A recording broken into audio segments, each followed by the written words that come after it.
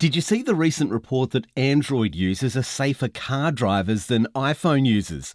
Apparently, it's because Android owners are more likely to be rule followers, whereas those of us who favour the iPhone make emotional decisions. So, which is the best way to get through life? Follow the rules or follow your heart? Well, the Christian faith says neither. No matter how hard we try, none of us can follow God's laws perfectly. But following your heart isn't great either, because we're all prone to selfishness. No, there's a third way, grace. That's where we don't get what we deserve, because Jesus, who did perfectly follow the rules, took the punishment for us. And that's worth texting everyone about on either an iPhone or an Android, just not while you're driving. This is Andrew Laird with God in 60 Seconds. For more space to think and talk about God, go to thirdspace.org.au.